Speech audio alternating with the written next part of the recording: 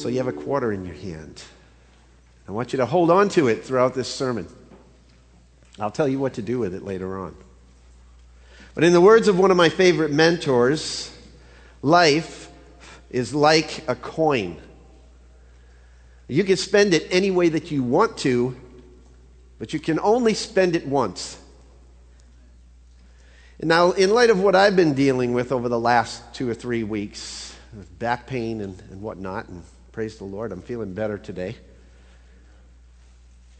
I can somewhat relate to what I'm about to share with you. A few years ago, Elizabeth Mittelstadt, editor of Lydia, then the largest Christian magazine in Europe, published in 3 languages, German, Romanian, and Hungarian, wrote these words in Today's Christian Woman.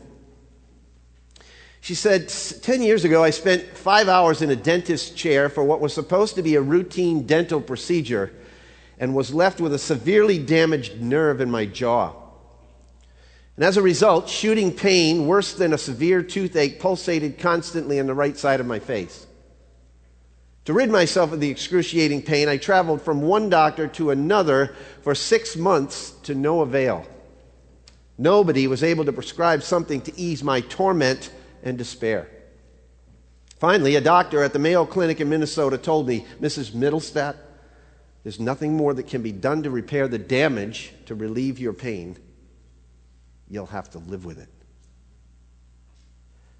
When I returned home to Germany with the news, I felt discouraged and deeply depressed.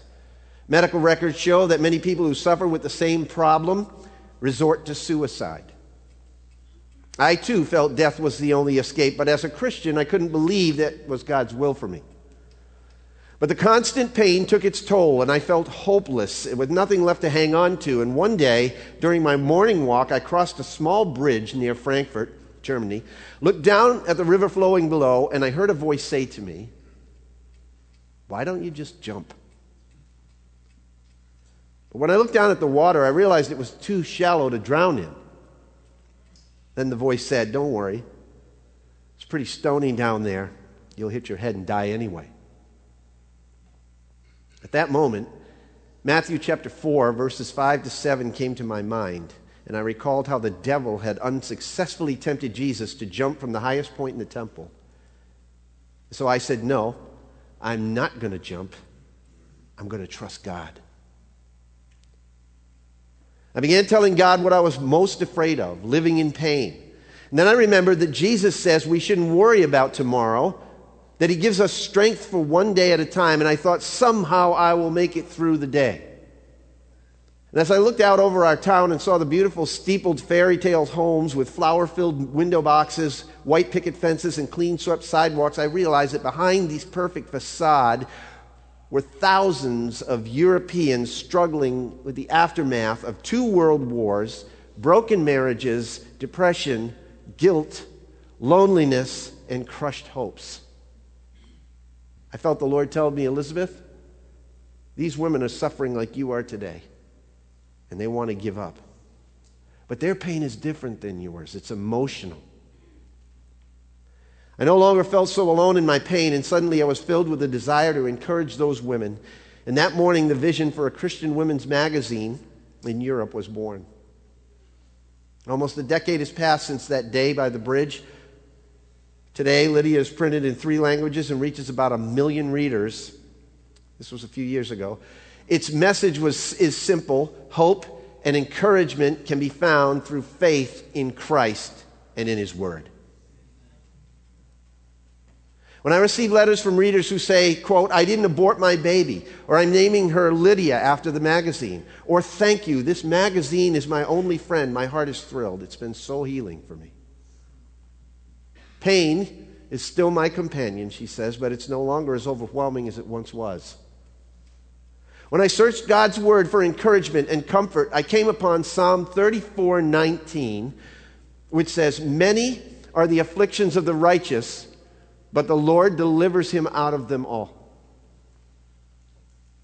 The words to the left of the comma, she says, describe my circumstances. And the words to the right give me real hope for the future. But I've learned that when we hang on to the comma in the middle, wait in faith on God's promise, and offer our pain to Him, it is never, ever wasted. Life is like a coin. You can spend it any way you want to, but you can only spend it once. Choosing one thing in life to pursue, one thing that outdistances all the others, possibly the most difficult challenge that you and I face as we look at the innumerable possibilities and opportunities that await us every single day. Now, this is a very appropriate consideration as we look ahead at the coming year.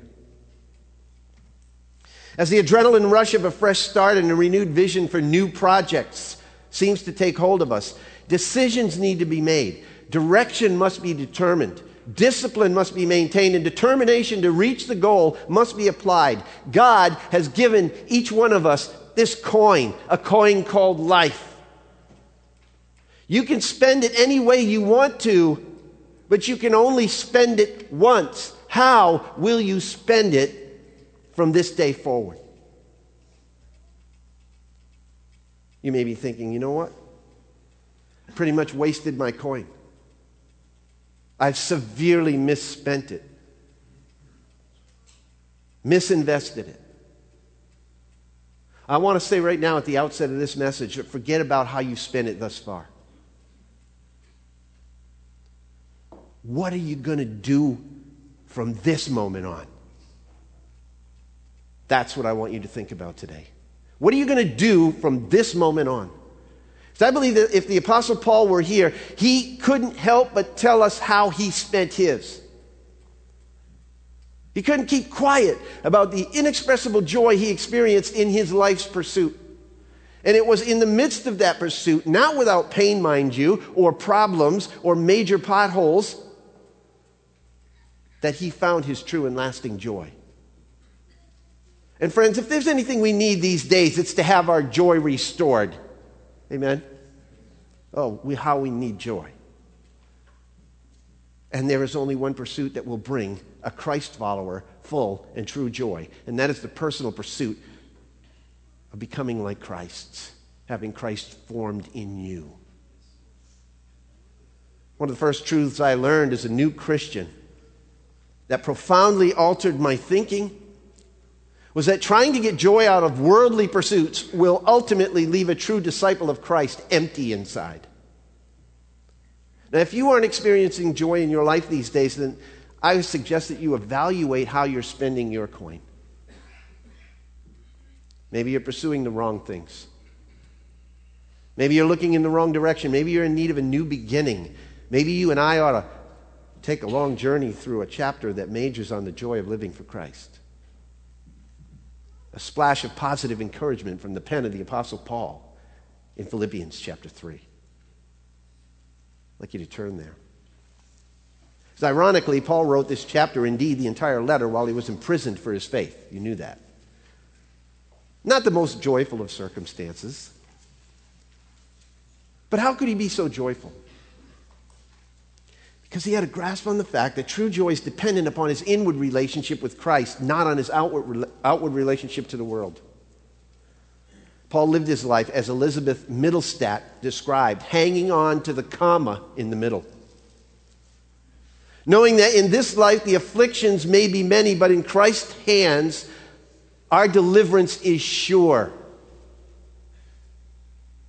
You believe that? Paul had decided how he would spend the coin he had been given. And my question is, have you? Paul had a definitive understanding that the most important thing that you and I will ever pursue in this life is to truly and intimately know the person of Jesus Christ and to keep on pressing forward, keep on pressing on in order to become more and more like him. Is that your perspective right now? Maybe it once was, but somehow you got tripped up. Somehow you kind of drifted off course a little bit. Every single one of us needs to make that personal evaluation. And there's no time like the present. Right now, in this moment, I'd like to ask you to pray with me. Pray that beginning right now, the Holy Spirit would give each one of you and me a new perspective on pressing on for Christ. A hunger and thirst for Jesus. An authentic longing to become like and have Christ formed in you. Let's pray. Father, give us a new set of values today that we might love you more deeply. Give us a new sense of vigor, a new vitality, that we may follow you more with more resolve. And Lord, give us a new source of vision, that we may see you with increasing clarity. In the majesty and power that is wrapped up in the wonder of the name above all names, the only name by which we may be saved, Jesus. Amen. Now, for the next two messages, this one and the next one, I would like to suggest that you let the words of Hosea chapter 6, verse 3 be your unceasing prayer. And here is the verse. So let us know, let us press on to know the Lord. Repeat that prayer every single day. Whatever you think of it. So let us know, let us press on to know the Lord. Because I believe that prayer will begin to be answered as you sincerely throw it up to God.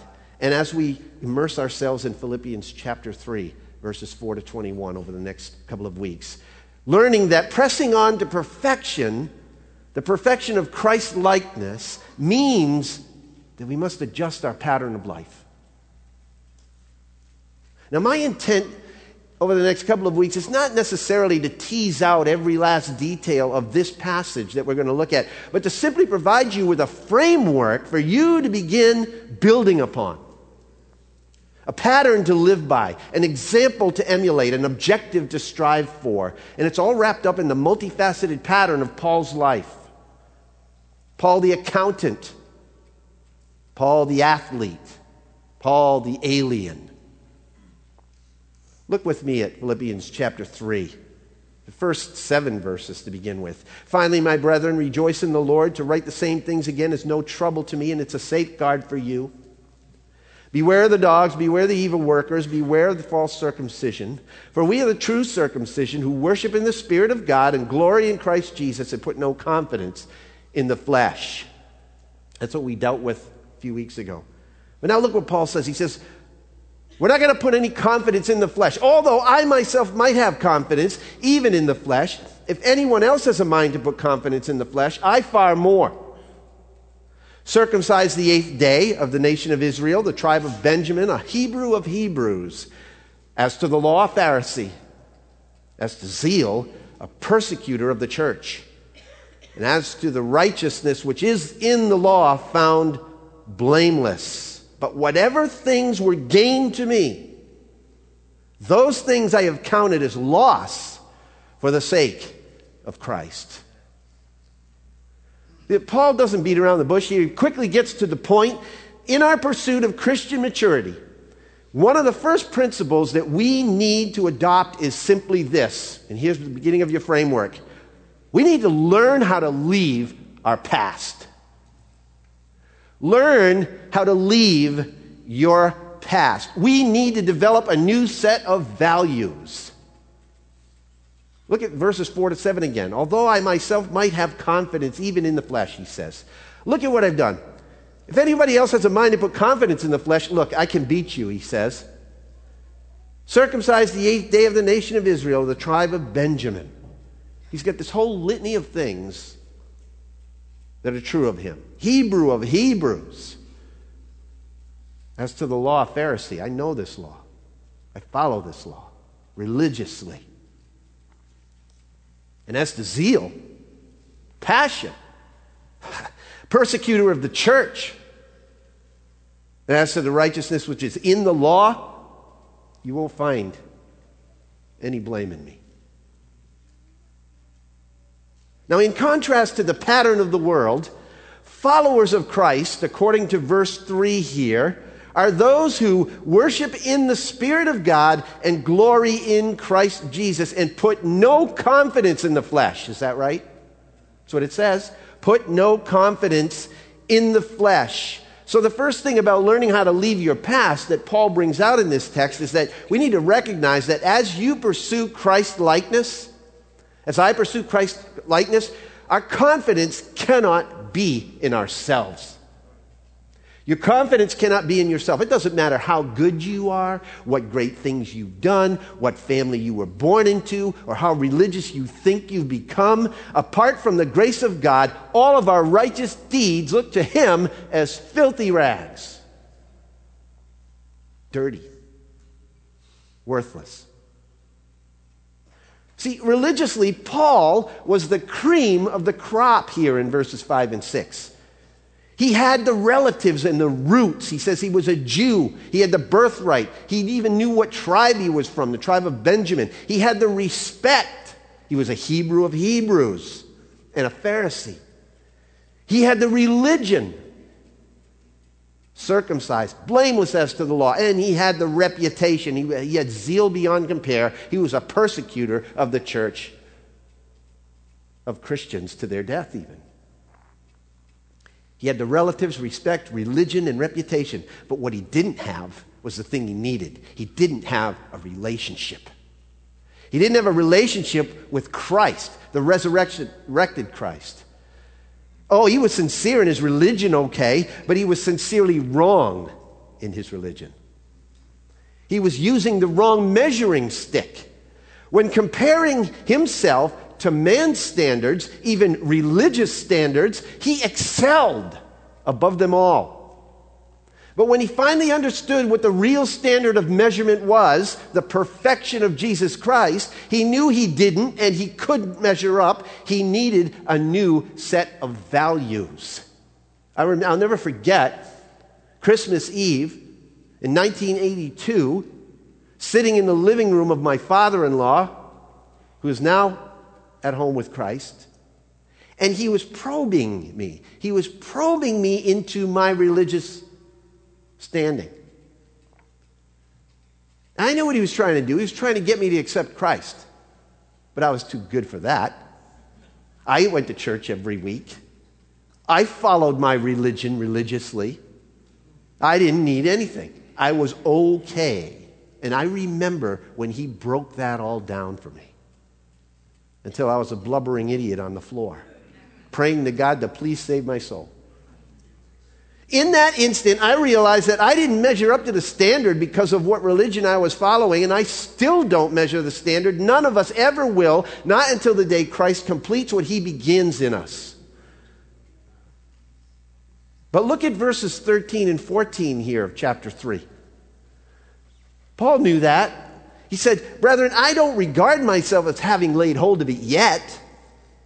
But one thing I do, forgetting what lies behind and reaching forward to what lies ahead, I press on toward the goal for the prize of the upward call of God in Christ Jesus." Amen?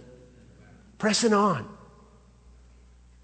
Now, we don't reach the goal of Christ likeness until the day He completes in us what He began. But we can be confident that He will complete what He began. Remember, we talked about that back in chapter 1, verse 6, "For I am confident of this very thing, that He who began a good work in you will perfect it until the day of Christ Jesus." He's going to finish it. We can count on that. So we need to recognize that as we pursue Christ's likeness, we cannot put any confidence in ourselves.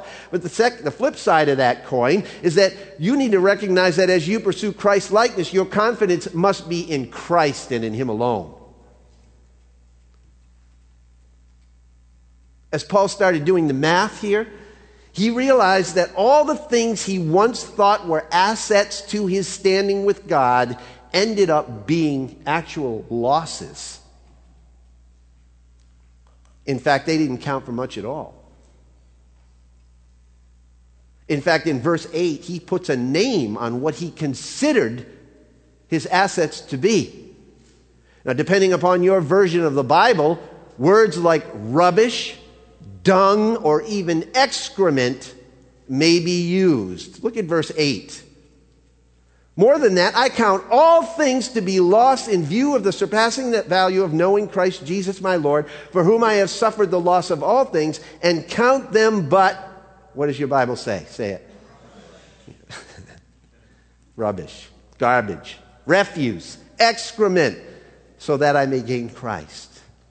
See, all these words in our translations, they're a tad polite. They really don't capture the depth of what Paul is feeling here. Literally, it's an S word. The word is skubala. A very difficult word in the Greek to translate. It's really a word you see on bumper stickers. Skubala happens. That's what that word is. Now, I don't want to paint a bad picture in your mind, but the scriptures are real and they're raw. Friends, anything that would keep him, Paul, from growing more intimate with Christ, no matter how good it might otherwise be, to Paul was skubala. What if it were the same for you and me? Can you imagine what your life and my life might be like if we considered everything that way? You do the math. Where's your confidence today? What are you putting your confidence in? Is it in the fact that you were born into a Christian family? That your dad was a pastor? Or that he was a missionary? Or that your mom was a women's ministry leader? Or is it that you've not missed a single Sunday service in the last 5 years? You put your confidence in that?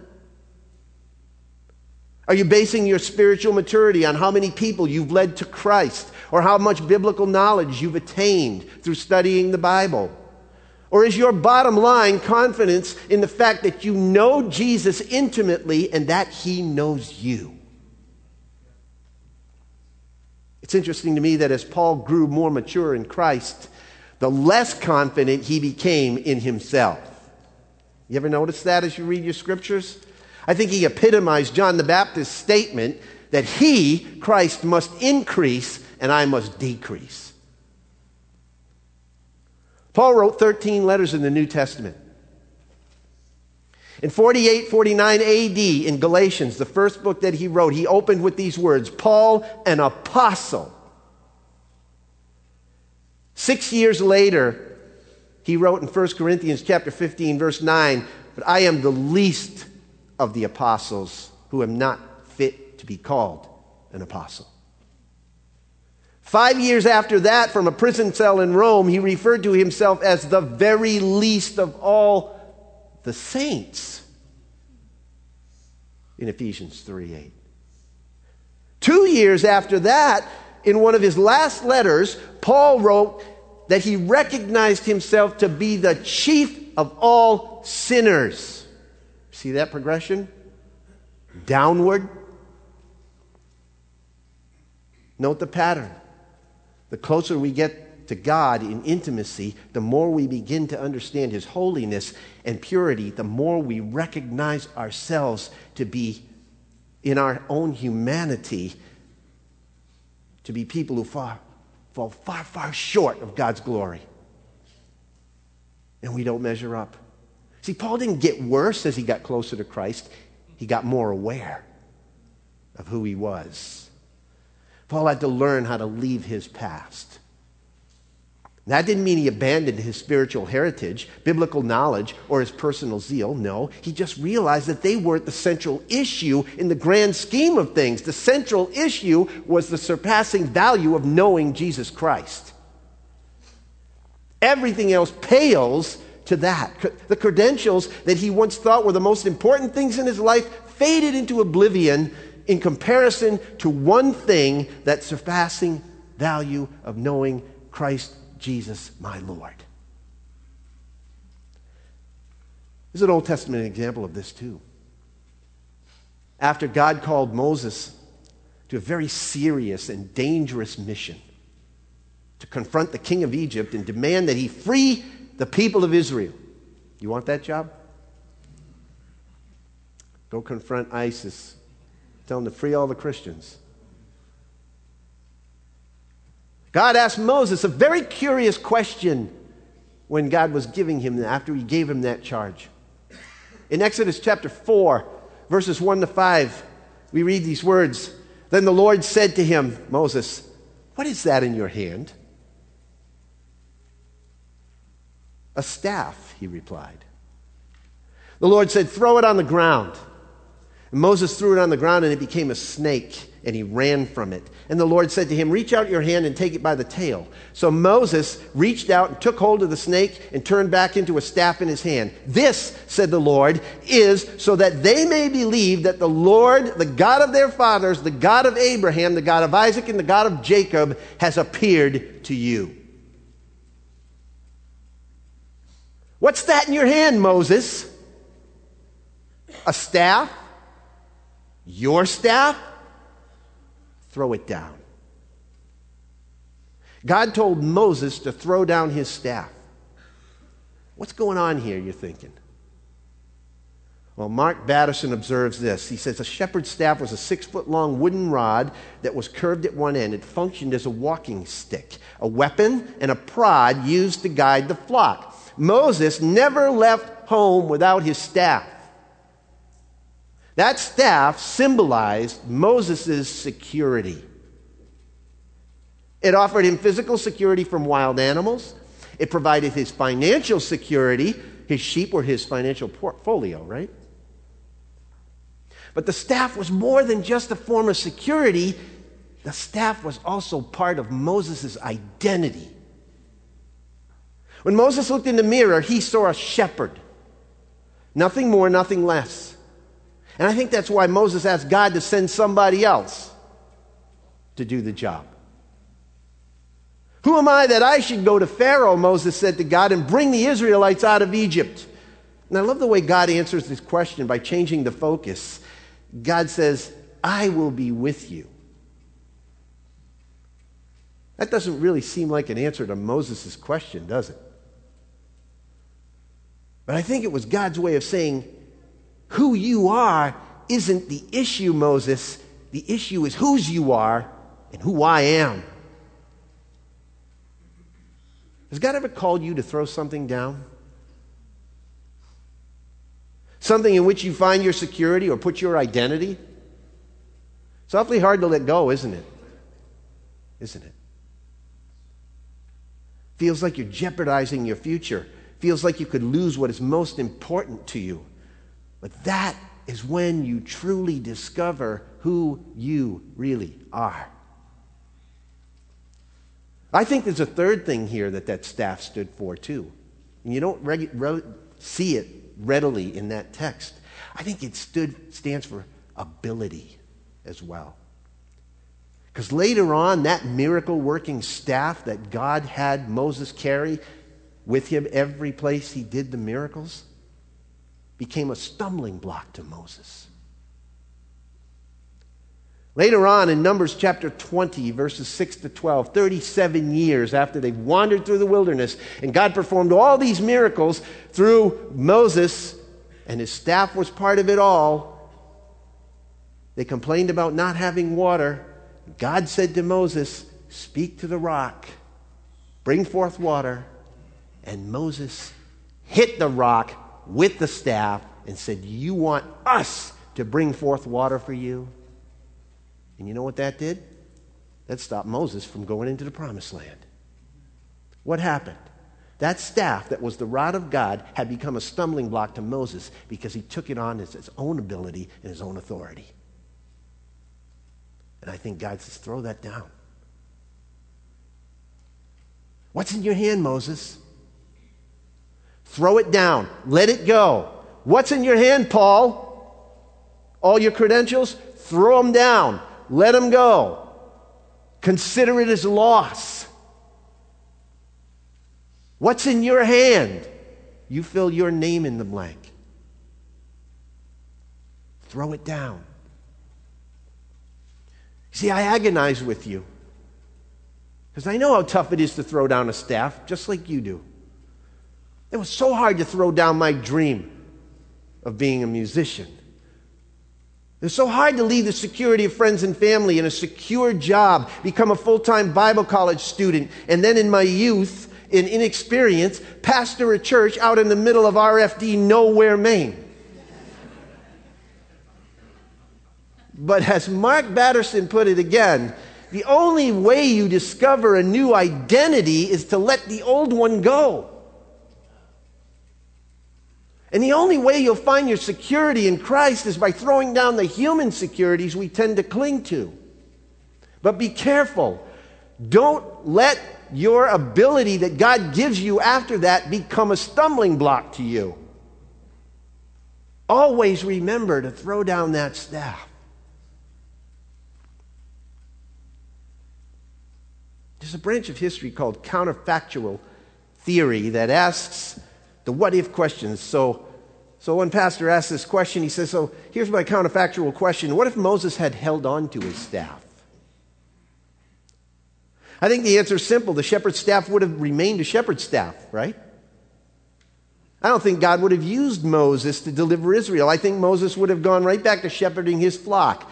The old routine. Same old, same old. Folks, if you're not willing to throw down your staff, you're going to forfeit the miracle at your fingertips. And I've seen so many people do it. You get the call of God on their life, they're passionate, they know it, and they stop short of it. You see, you got to be willing to let go of an old identity in order to take on a new identity, new security, new ability. And that's what happens to Moses. This is a miracle of transformation. Not just the staff turning into a snake, but a shepherd of sheep turning into a leader of a nation. Moses had to throw down that shepherd's staff in order for it to be transformed into the rod of God. And as far as we know, this is the first miracle that Moses ever experienced. If Moses had held on to that staff, he would have forfeited all the miracles after that. Let me ask you a question. Where do you find your identity? Where is your security? Whose ability are you counting on? Moses would have spent the rest of his life counting sheep. What are you going to do? What's the source of your security? Is it a title, a paycheck, a job, a relationship, a degree, a name? There is nothing wrong with any of those things as long as you can throw them down and let them go. If you find your security outside of Christ, then you are banking on false security. If you have a false sense of identity, as long as you hold on to that staff, you will never know what you could have accomplished for God with His help. And let me remind you of this. Your success is not contingent upon what's in your hand.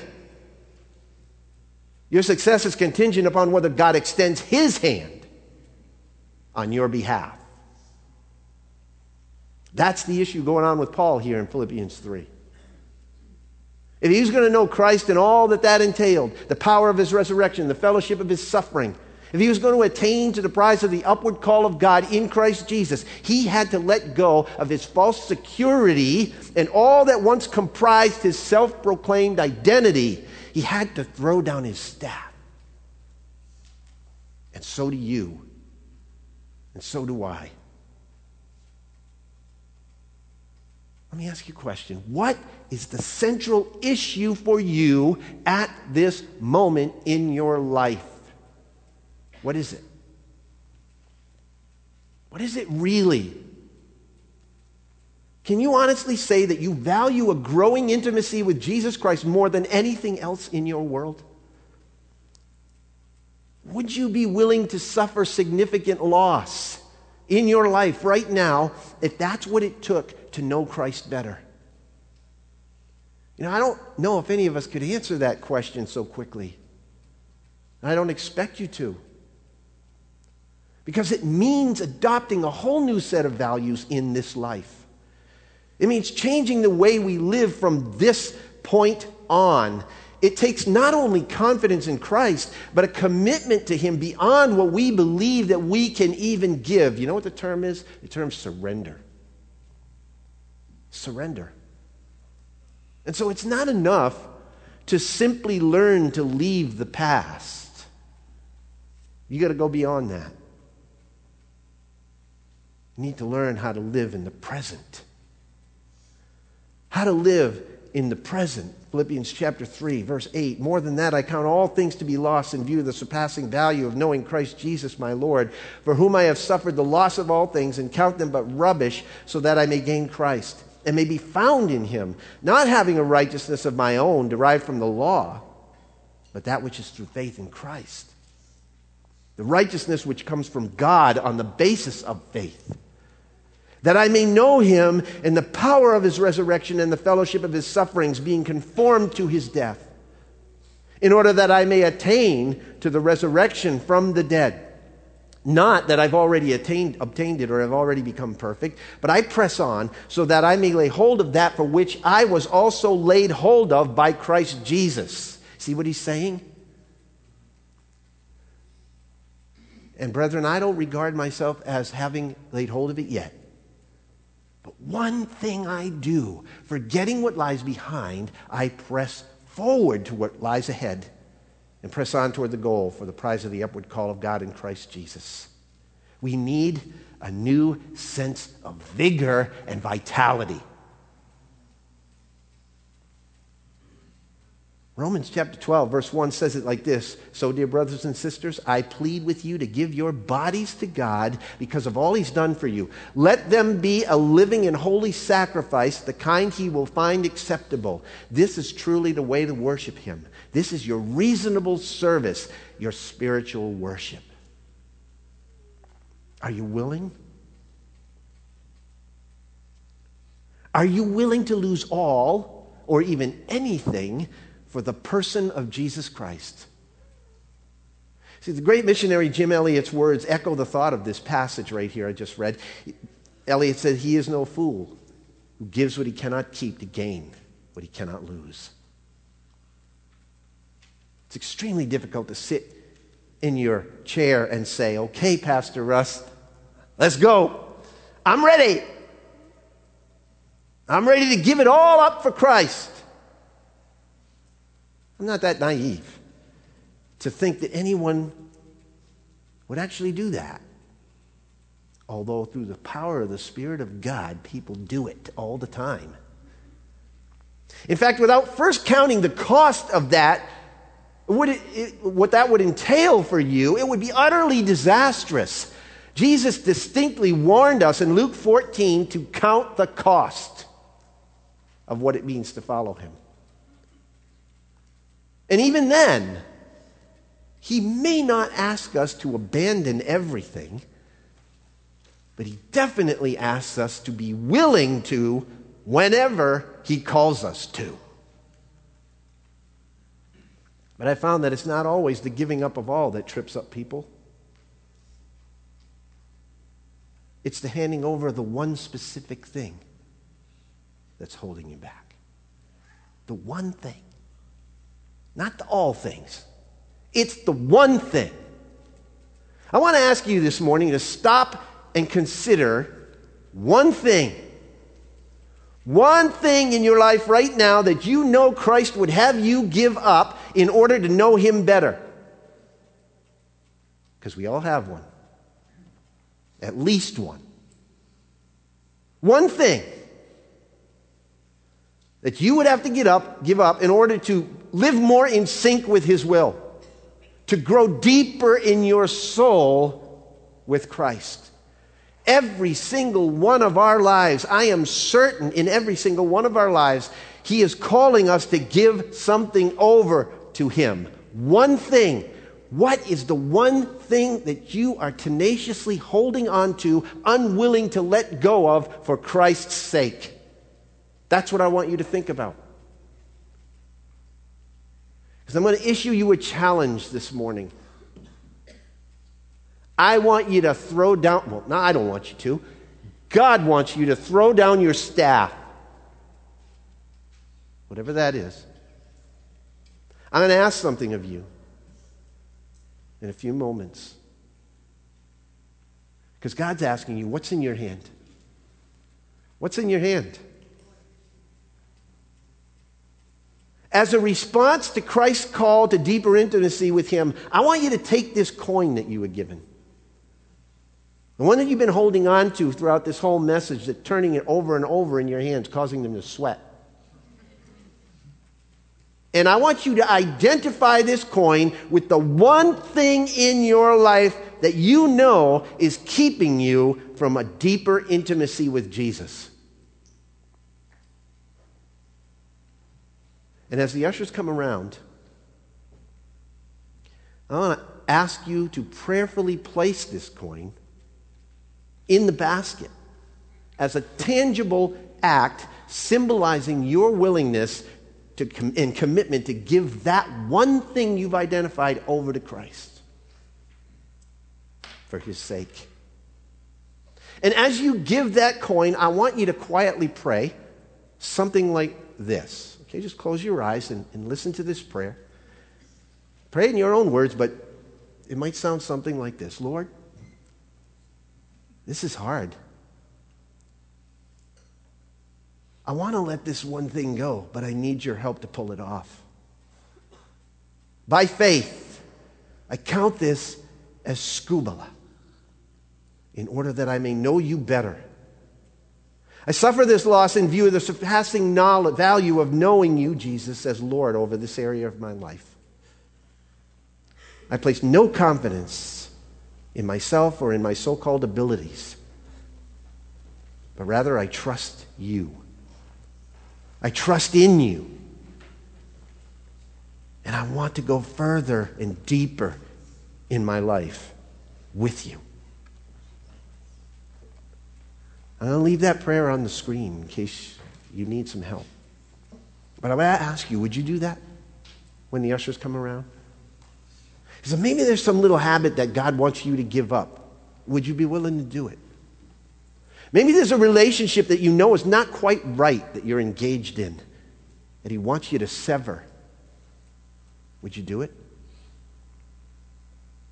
Maybe there's a control issue that He wants you to let go of, and you like being in control.